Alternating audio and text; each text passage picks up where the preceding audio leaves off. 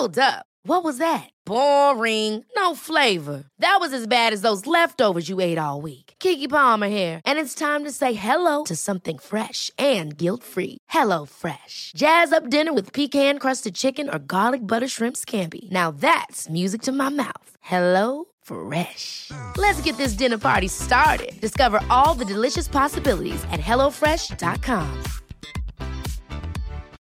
Life is full of what-ifs, some awesome, like what if AI could fold your laundry? And some, well, less awesome, like what if you have unexpected medical costs? United Healthcare can help get you covered with Health Protector Guard fixed indemnity insurance plans. They supplement your primary plan to help you manage out-of-pocket costs. No deductibles, no enrollment periods, and especially no more what-ifs. Visit uh1.com to find the Health Protector Guard plan for you.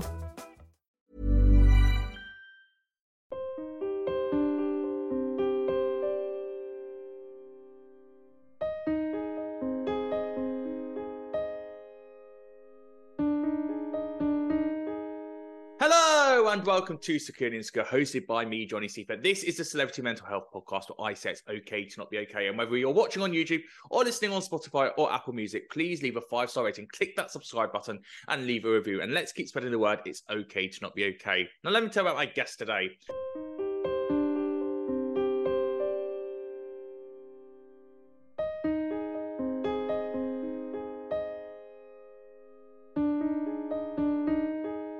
My guest today, you'll know, is a student of the Married at First Sight 2023 experiment.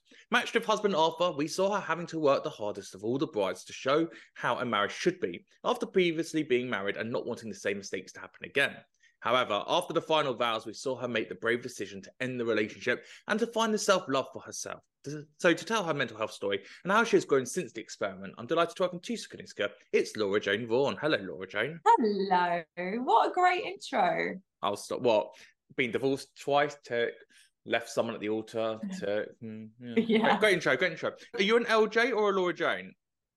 Or you're just a Laura? What do you want to be for this? I don't mind. Paul Brunson calls me LJ, so yeah, if you want to be part of the cool gang, do that. It's easier as well, isn't it? It's quicker. Well, Paul C. Brunson knows this. He is my god. So basically, if Paul says something, I do it. So I will go with LJ then. If that's what he's saying, that's what I'll do. So we have so much to discuss. And I think the best place to start is at the beginning, obviously. So let's go all the way back to the Laura Jayne at school and those first moments that kind of made you who you are. Because we know you've got a lot of barriers. We know you've put some boundaries up. And so it'll be interesting to kind of break those boundaries and just work out, why are you the way you are? And therefore, why did we get a version of you on TV that for some audience members wasn't taken as it should have been? I think it's an interesting one. Yeah, go back to kind of formative years and all that jazz. So I think it's funny. So just taking it back to present day, just quickly, I've definitely been seen as this very overtly confident individual that is direct, very poised, very succinct. That has definitely not always been the case. That far from, actually. That's something that I've probably only really harnessed over the last few years, in truth. So I think I'm a twin, first and foremost. I think it's important to talk about that if we're going back to childhood. My twin is amazing. So intelligent, so bright. My brother was light years ahead of me. He was super clever. And yeah, it's interesting, isn't it? Because I think from a young age, I was always aware of that. Just silly things like if we had a test at school, I would always be worried about how I was going to do, and I'd try and cover it up by being like, oh, it was a really hard test, but I knew that my brother would be like, no, like it was easy for him. But at school, I just really didn't fit in at all. And I don't just mean, like I got picked on a few times. I mean, firstly, I was a very unfortunate looking child. I really did I gave it to the bullies on a plate. Like I was a very easy target aesthetically. I wasn't a cute kid. And obviously kids are mean and horrible. And that really, was just my school experience from very young to kind of the awkward teenage years where you're supposed to grow into your looks, and I just kind of grew out of them, like really didn't grow into my looks at all. But it got so bad that like a standout moment for me is it was in a music lesson, and I dreaded music lessons, right? Because not because I didn't like the lessons. I'm quite musical, like I can sing. It wasn't that at all. It was the fact that all the kids you wouldn't have the safety net of sitting behind tables. You'd be sat round in a big square, everyone looking in on everyone. And that to me was crippling. Like everyone would have me in their sight range to make a comment about. And I remember one of the kids, I won't name who he is because he probably won't remember this, right? He has no idea that he's formed such a huge part of my like confidence and self-esteem. But he said out loud, "Laura, sort your teeth out." And the teacher just didn't know what to do. So obviously it was in the middle of the lesson. No one was saying anything. And he just went, "Okay, well, I'm sure she's trying to." And I was just like, I just want to die. Like it was so, so horrible. And it wasn't just girls that were being mean. It was boys that were being mean. You know, like I remember my stepdad was enraged one day because I came home and someone had like one of the boys that was it was in year 11. So we're not talking like little kids. We're talking about children that should know better. He threw like sandwiches. He used to throw sandwiches at me on the bus. That was his favorite thing to do on the school bus. And I remember one day I'd kind of hidden how bad it had got to my parents, and I told my stepdad, and he was like, "Well, I'm going to go around to this boy's house. Like, I'm not having it anymore." And it wasn't like everyone would be like, you know, maybe he just fancies you. No. Like, I was so self-aware that was not the case. It was just bullying. And my stepdad went around to his house. His parents were out. So he said to this boy, he was like, "Look, if you continue to do this, I will take it further because you're old enough to know better now. Like, you're a teenager. This is becoming beyond like just typical schoolyard bullying." And the kid was like, "Yeah, okay," like completely non-committal. And the next day, this boy, I thought, oh, maybe it'll be better. I got on the school bus and I turned around and this boy was here to me and squaring up to me. And like that for me was just terrifying, like really, really. And I just thought at that point, like, what's the point? There's no help for me. Like, you know, we've even spoken to him on a level and it's just enraged the situation and made it so much worse. And yeah, like I was the kid that would go and eat her, like genuinely go and eat her lunch in the toilets, and I'd like have the roadmap of like lesson to I used to look at my timetable and think, what's the quickest way I can get from lesson to lesson without being seen? Like, how sad is that? The version of you now, 34 years old, looking back at that 16-year-old Laura Jayne, what do you think were the reasons why you were being picked on? Because the bullies come from a place of jealousy. I was bullied at school, and I spoke to the bully years later, and he said to me, "It's because you had so many friends and I didn't. I struggled to make friends, and therefore I just picked on you because I didn't like that you had friends." And we were about 8 years old at the time. What was the reason now, do you think, that they were picking you, especially to get to that level of throwing sandwiches and knowing that's wrong as well? I honestly think it was like an issue within the school. I don't think the school had bullying under control at all. I'm 34, so I don't know what the school system's like now, but I went to a school when it was uncool to be clever. You know, like if you were like term boffin was used, you were like, if you were even slightly above the average intelligence, you were easy, you were prime meat ready, you know, to be picked on. And I genuinely don't think it was anything about jealousy. I don't think it was anything about, you know, like an undertone of the boys liking me or anything like that. It was just pure in its like most undiluted form of hate for children. I do think the children that picked on me, they were obviously very unhappy within themselves. It's funny because obviously when you're gifted a platform like this and people see you in their own homes like decades later, I've had so many people reach out to me from school and be like, "Oh my God, I went to school with you." And no, like, don't. Have any of the bullies done that though? Any of the ones who actually picked you done that? And what was your response? And if you've not messaged them back, what was your internal thought process for that? I haven't messaged anyone back because I think, you know, if you've been following me on socials, you know that I don't like to character assassinate anyone or anything like that. But I mean, the first thought was, you've got such lack of your own awareness. You made my life a living hell, and it's easy to brush that off as just childhood antics, but it was so much more than that for me.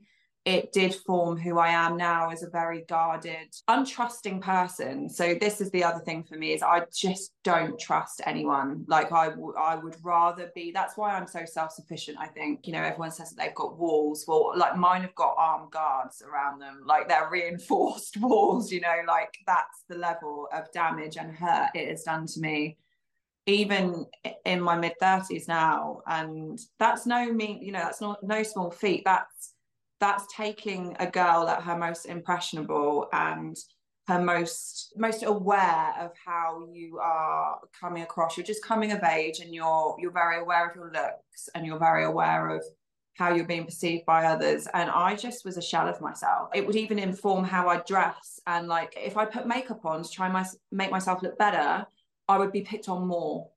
Like, so there was absolutely no help for me whatsoever. Anything I did was picked on. I just wanted friends. I just wanted a nice school. I remember my nan saying to me, like, these are the best school, you'll look back and think school years are the best years of your life. And I remember thinking to myself, what on earth is to come then? Because if this is the best, what, I don't even want to think about what is, you know, in my future, because it can't get any worse than this. Because you've still got those questions, because you haven't had that closure, and also that weird thing that people think that you forget. I mean, I never understand this. You see it in the Christmas films, well, oh, we were at school together, and I'm like, surely you know who you were in school with. You don't forget 20 years later who was in your year at school. Like, I don't understand. I went to the biggest Jewish school in Europe, and so we had 2,000 kids in my school. I could tell you everyone in my year, and we had 300 people. But is it because you haven't had the closure that you've got these questions, and obviously this attitude, because you haven't got the answers to the questions you probably still, even though you're 34 years old, and even if you're in your 60s, want to know of what was wrong with me? Yeah, I think it is tough. I remember thinking, like, there's obviously something about me that these people don't like, but I just couldn't pinpoint. And I do think it was a bit of gang mentality as well. I think as soon as one person picked on me, I was a prime and easy target for lots of other people. And I do think that our school in particular was very like, you know, you had to be in a popular group. You weren't there to learn. You were there to be accepted by society within, and by society, I mean within the school yard. That was what your prime purpose was in that school. You were not there to learn. If you were there to learn, God forbid you look clever, because you will be raked over the coals for it. It stopped me from answering questions in class when I knew the answer. It, you know, stopped me from wanting to put my hand up and be like, I know this, because I would just draw so much attention to myself. I didn't become the full realized version of myself at school because of that. You know, I probably could have harnessed certain things in my brain a lot better. I could have been more educated if I wasn't so preoccupied with falling under the radar and making sure that I never did anything that would get seen or get me noticed. That takes us up to the age of 18, and that's your school years, right? Let's put that box there. Yeah. Let's open the next box, which came along when you were 19 years old and your father sadly passed away. What did that do to you? And what was your grief journey to understand who you were now as you were going into your 20s and trying to find out your own identity, but you didn't have that male role model above you to guide you in that direction? My relationship with my dad had really come to its, like, it had come full circle when I was like 18, 19. I left university and he just embraced me. He was like, you know, I'd always lived with my mum before, and then at university I obviously had lived another life, and my dad was like, well, what next? What do you want to do? Like, what is it that you want to get out of life? And he was a real guiding hand. He helped get me my first job, and we'd really found like such a lovely stride in our relationship. And I think when you're a child of divorce, you always hold resentment in equal measure, you know. And I, as an older, you know, I was a lot younger when my parents divorced, and when I was like 18, 19 and spending so much more time with my dad, I just understood things better, and I had a better relationship with both parties because I was able to comprehend what happened. Losing a parent in your teens or in your early 20s is devastating anyway, but the cancer that my dad had was stomach cancer, and it is probably one of the most aggressive forms of cancer that there is out there. I still remember him, like the first time he wasn't able to finish a meal and he didn't know why. He went to get help, and unfortunately he was just let down by the NHS, and to the point where months later he went in to have like a scan of his stomach, like an endoscopy, and they couldn't even really get the camera down there because he just didn't have a stomach left. It was all gone. Like then that. So the day that I found out that my dad had cancer was the day that I found out that I was gonna lose him to cancer. Like there was no moment in time where this was ever going to be treatable. And I remember him telling me, he came to pick me up from work one day, and I was like, oh God, this is really nice. Like my dad's come to pick me up from work. This is great. And I just remember looking, I was sat in the back of the car, and I remember looking in the mirror. My stepmom looks pretty tired. They dropped me off, and they came into the home, and they were like, my then boyfriend, they were like, when is he coming back? And I was like, when is he back from work? And I was like, what weird questions to ask. But obviously they wanted to make sure that I wasn't going to be left on my own after this news. And I was stood in the kitchen. I refused to sit down. I just remember, isn't it weird what your body does and your responses, your flight mode just kicks in? And they were like, sit down. Like, and I was like, no, I'm not going to sit down. What's going on? And then they told me, and I just hit the deck. Like I'd never dealt with grief. I'd been so fortunate at that point. I'd never lost a family member. So the first experience that I was having with grief was arguably one of the most important people in my life ever. And then to watch him suffer the way that he suffered and become so small and weak physically was just like genuinely devastating. And you know, like he was a 6'1", 6'2" man, and he weighed, I think it was like 6 or 7 stone at the end of his life. You know, like really, his neck was like the width of his Adam's apple. God bless my stepmom. She used to have to, you know, we used to sit at his bedside with cotton wool to like moisten his eyes because he wasn't able to close them. He wasn't able to blink anymore. Hard, very difficult. What's the relationship with your stepmom post your father passed? We've got a great relationship. I am so fortunate to have that. I suppose, you know, has been one of the good things that's come out of a big loss, is that I do have an additional person to lean upon. And my dad always said to me and her and my brother, you know, like, look after each other, because I think it was that manly thing of like wanting to make sure everyone was okay and lent on each other.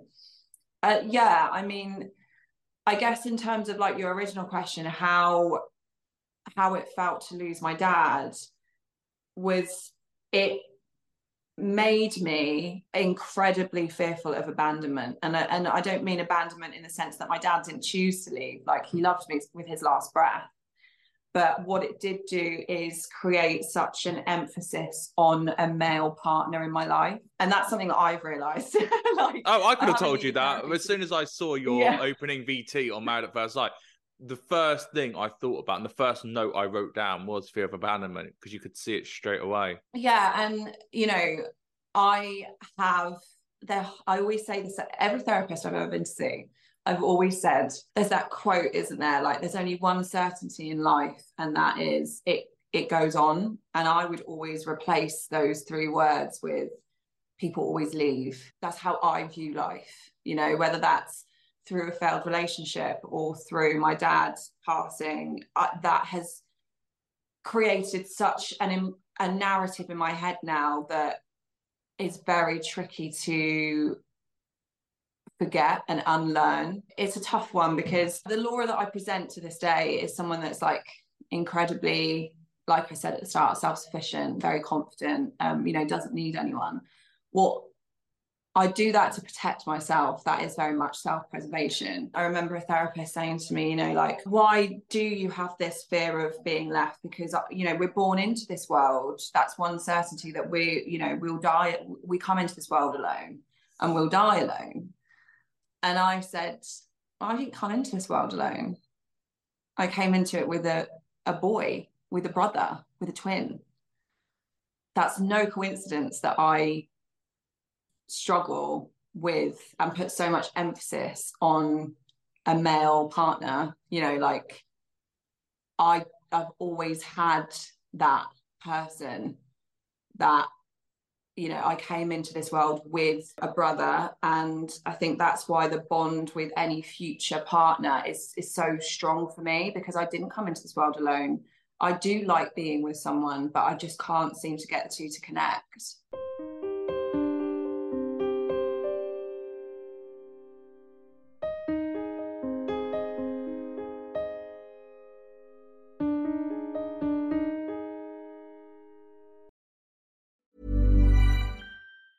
Hey, it's Ryan Reynolds, and I'm here with Keith, co-star of my upcoming film, If, only in theaters May 17th. Do you want to tell people the big news?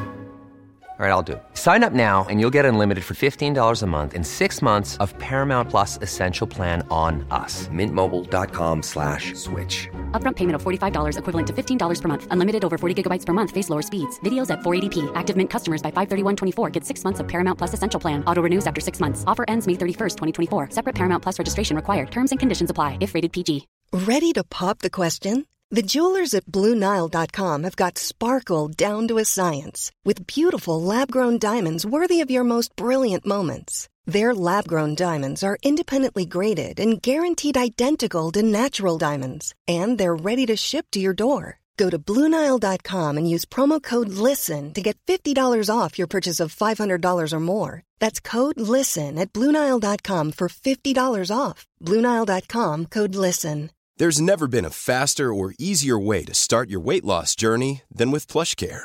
PlushCare accepts most insurance plans and gives you online access to board-certified physicians who can prescribe FDA-approved weight loss medications like Wegovy and Zepbound for those who qualify. Take charge of your health and speak with a board-certified physician about a weight loss plan that's right for you. Get started today at plushcare.com/weight loss. That's plushcare.com/weight loss. plushcare.com/weight loss. Here's a cool fact. A crocodile can't stick out its tongue. Another cool fact, you can get short-term health insurance for a month or just under a year in some states. United Healthcare short-term insurance plans are designed for people who are between jobs, coming off their parents' plan, or turning a side hustle into a full-time gig. Underwritten by Golden Rule Insurance Company, they offer flexible, budget-friendly coverage with access to a nationwide network of doctors and hospitals. Get more cool facts about United Healthcare short-term plans at uh1.com.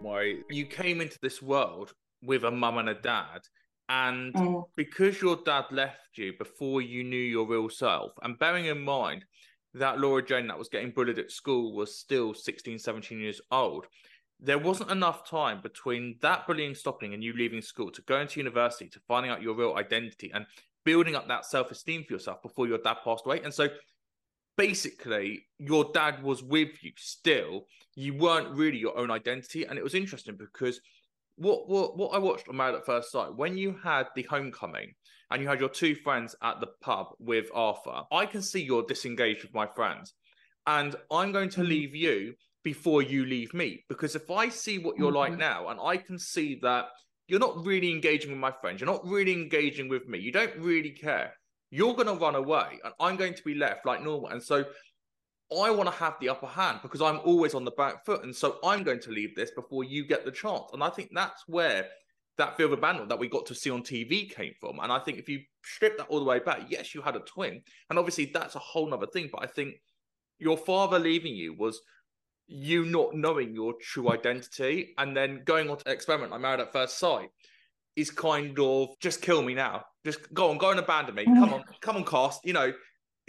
Whether it's a TV viewer, someone on Instagram, someone, you're going to get that rejection in some shape or form. I think it's the self-fulfilling prophecy as well, isn't it? It's like, if all you're worried about is being left, I mean, firstly, that will probably mean that you either do one or two things. You stay in a relationship for longer than is healthy for you because it's better than being on your own, or you'll leave before you're left. I think there were so many things that were quite confronting about the whole experiment for me that really taught me that I haven't probably, as much as I think I've boxed some things off, I probably haven't. I think the couples retreat dinner party, when you saw me have it out with multiple guys around the room, that felt very much at school for me. Like, you know, what I just said at the start of this, in terms of it was mainly boys that were picking on me at school. The only difference was this time I found my voice in order to be like, come on, what is the problem? Like that, let's have a conversation. There's been things said about me behind my back.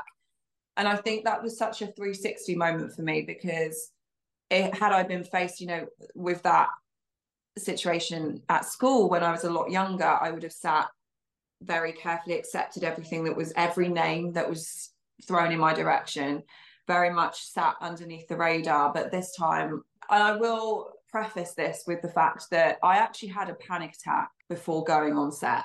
So that day was one of the only times that I saw physical mental health symptoms at play with me. You know, I couldn't breathe. It was the day of the dinner party, and obviously you'll have seen the bit in Married at First Sight at the end of the episode before, where Arthur sits me down and says, you've got a lot of hate and you've got a lot of heat tonight.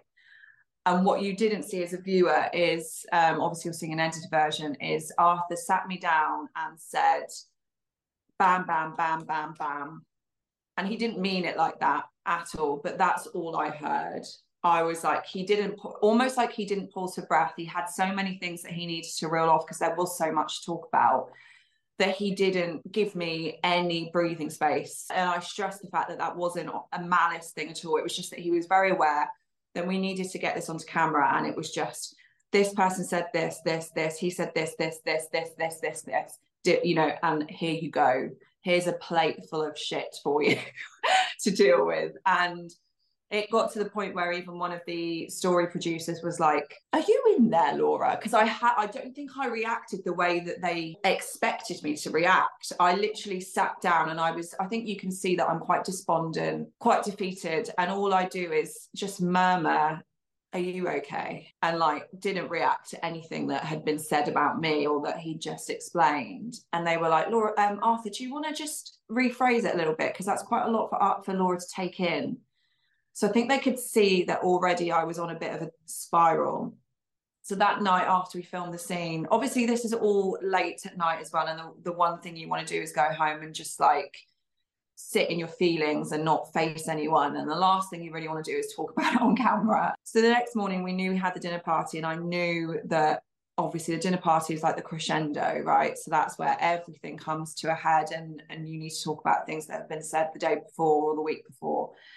And because of the nature of what had been said about me, I was kind of kept back from the rest of the group. I remember the group going on to the dinner party. We were filming away, so it was a couples retreat, so we were filming at a barn.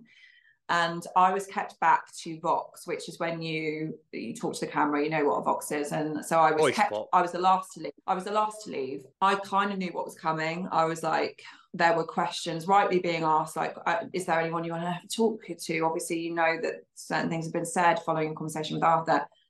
And I just realised that I was answering and I wasn't breathing. I was putting so much thought into what I was saying. I wasn't breathing. I was hyperventilating, and I was trying, but because I'm ever the professional, I was trying to fight against it. And then one of the grooms who had said one of the most damning things about me walked across the set. And at that point I was like, and God, like, thank God the PD behind the camera was like, this is beyond that, we can't allow this anymore, like, we'll stop this, you need welfaring. She was like, some things are more important than a Vox, end of. And I'm so glad she made that decision, because I don't think I would have done that myself. I think I would have fought until I had no breath left. And I remember them sending a welfare person, and then I remember, and I love the guy that they sent was amazing, but there was this one welfare person, his name is Harry, and why am I getting emotional at this bit? I said, it's gonna have to be Harry, bring Harry, because I knew, like, I think I'm quite aware, self-aware, and I know what mental health is, and I knew that I was in the throes of a panic attack, Harry came and he was like, right, breathe with me, sit down. We sat down and we chatted, and he was like, you don't need to do this if you don't want to do it. And I was like, no, I know I need to do this because I think it's so important for me. Like it runs so much deeper than Married at First Sight for me. It's a part of me that needs to become realised and have my say. And not everyone's going to like you in life, and that's absolutely fine. But understand why certain things have been said, and then have your chance to have a rebuttal, which is what you were robbed of for years of your life at school. So let's do this. And credit to Harry, like I genuinely don't think I could have made it through that day had he not just said the exact right things at the exact right time, and just given me such a safe space to sit in my feelings before I went on to the dinner party. And at the dinner party, I think you can tell that, you know, when it feels like an elephant's foot is on your chest, I think you can see that in some of the conversations that I'm having, particularly when we were sat at the dinner party. We had a break and Harry came and whispered in my ear. He said, and I'll never forget, he said, if you want to have your moment, do it, and don't be afraid, because I think you will be shocked at the support there is for you around the table. He had gone round and listened to everyone else's conversations in order to give me that safe space and assurance that I wasn't going to be sticking my head again above the parapet on my own. And he was right. There was so many other people at that table that had my back and were enraged about the situation. A lot of the girls really felt for me. And it just gave me that assurance that it was going to be okay. So that's when I kind of said my bit, and you can hear the waver in my voice. I don't remember exactly word for word what it was, but I was like, can I just say something? There's been a lot said about me, and like we're all sat around this dinner table now, and I just feel like now's the right time to have it out. You know, can I just have some context? Like, I want to understand why you have formed this opinion of me and why it's so polarizing and cutting, and it feels such a personal attack. I think that was such a huge moment for me to be able to really like lean into how it made me feel. I mean, not many people wanted to listen, you know, it was very much like, this is how we feel, and you prove us wrong. But for me, like, if you are the one that's formed an opinion about someone, the onus is on you to be proven wrong. Like, it's not for me to prove you wrong. You've formed that opinion.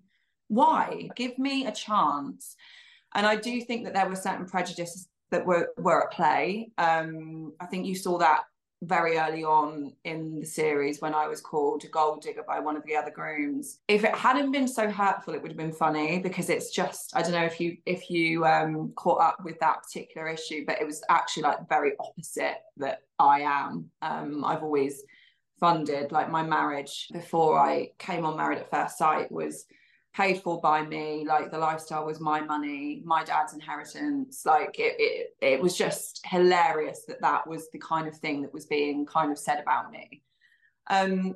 So yeah, I think it's been really interesting in the experiment, aside from the relationship dynamics and learning about yourself in a safe space with the experts in the marriage and like as two people.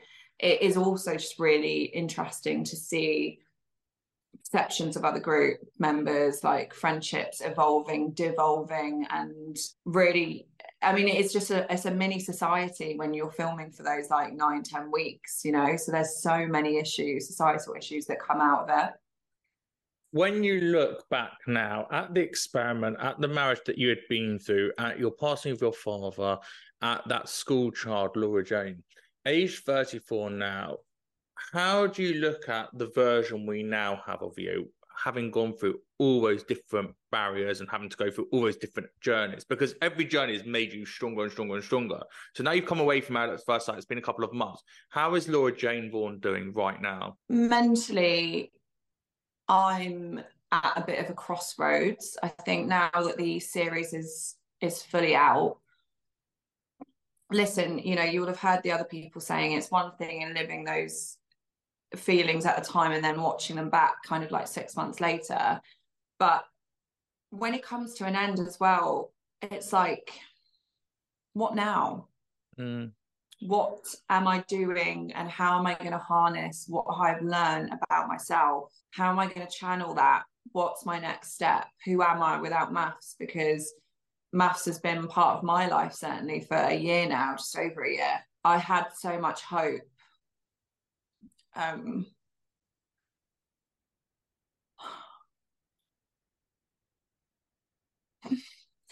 I think that's the key thing here. It's like, you go into it not really knowing what to expect, but obviously there's that part of you that's like, this could be everything, and it hasn't worked out that way for Arthur and I, and that's fine. You know, we have a good friendship now.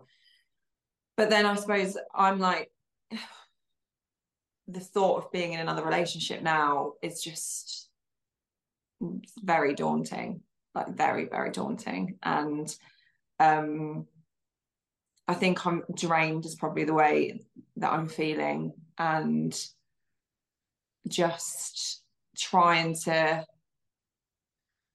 be that person that people saw on screen all the time, that very strong female. Something really amazing did come out of it. I've been getting approached by a couple of schools across the UK asking to come in and talk about self-confidence and standing up for yourself. Like, what a moment, considering what I just told you at the start, you know, how my school journey was.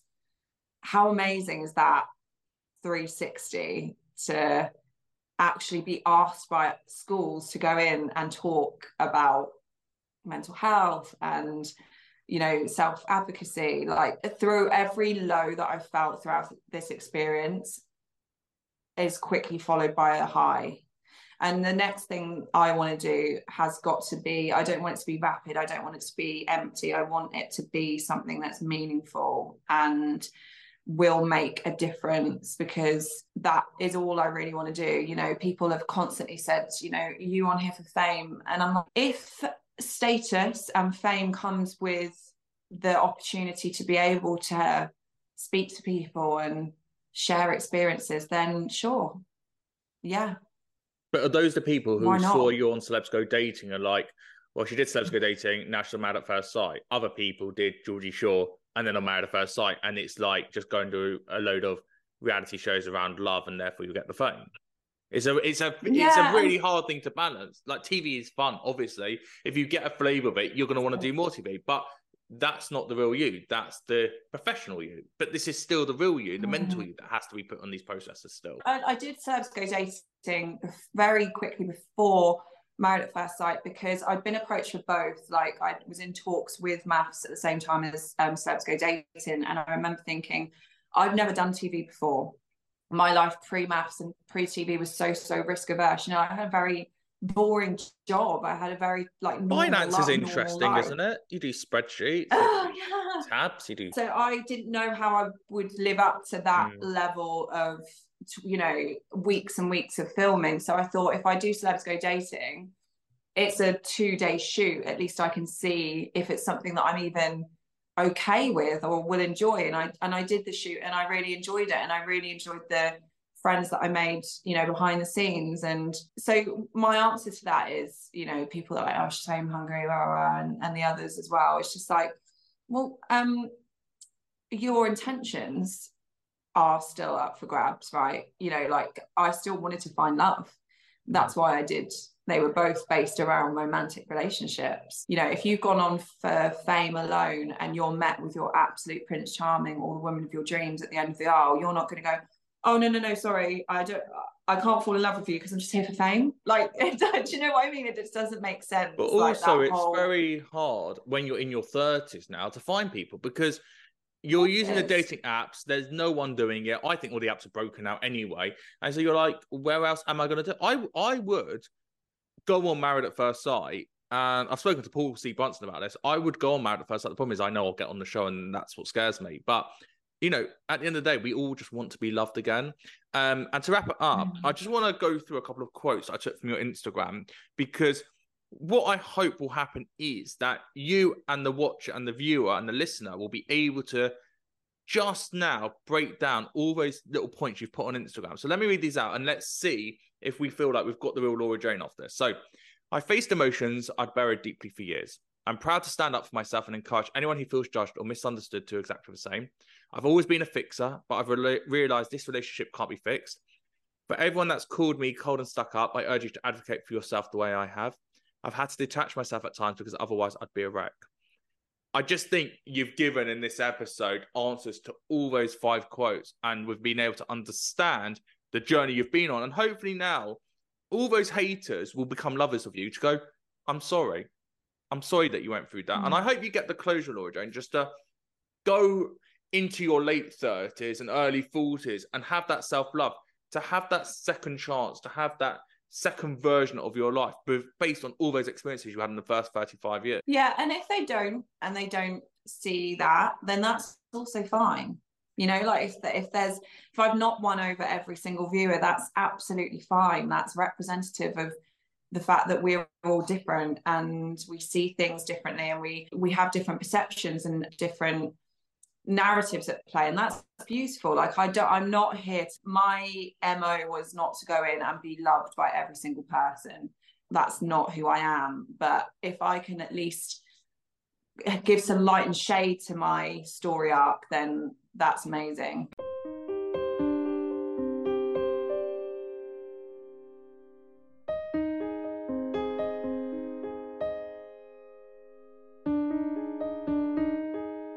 Well, my thanks to Laura Jayne Vaughan. If you loved the Married at First Sight 2020 The Experiment, there are episodes in the Secure and Insecure library for you to watch right now with Erica, with Roz, with Bianca, and with Ella. And if you enjoyed this episode, then click that subscribe button, leave a 5-star rating, and leave a review. And let's keep spreading the word it's okay to not be okay.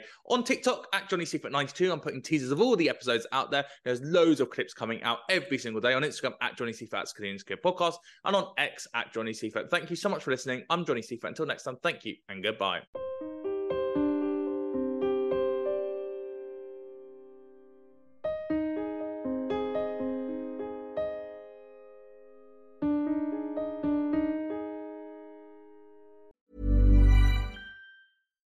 Why don't more infant formula companies use organic, grass-fed whole milk instead of skim? Why don't more infant formula companies use the latest breast milk science? Why don't more infant formula companies run their own clinical trials? Why don't more infant formula companies use more of the proteins found in breast milk? Why don't more infant formula companies have their own factories instead of outsourcing their manufacturing? We wondered the same thing. So we made ByHeart, a better formula for formula. Learn more at byheart.com. Hold up. What was that? Boring. No flavor. That was as bad as those leftovers you ate all week. Keke Palmer here, and it's time to say hello to something fresh and guilt-free. Hello Fresh. Jazz up dinner with pecan-crusted chicken or garlic butter shrimp scampi. Now that's music to my mouth. Hello Fresh. Let's get this dinner party started. Discover all the delicious possibilities at hellofresh.com. Imagine the softest sheets you've ever felt. Now imagine them getting even softer over time. That's what you'll feel with Boll & Branch's organic cotton sheets. In a recent customer survey, 96% replied that Boll & Branch sheets get softer with every wash. Start getting your best night's sleep in these sheets that get softer and softer for years to come. Try their sheets with a 30-night guarantee. Plus, get 15% off your first order at bollandbranch.com. Code BUTTERY. Exclusions apply. See site for details.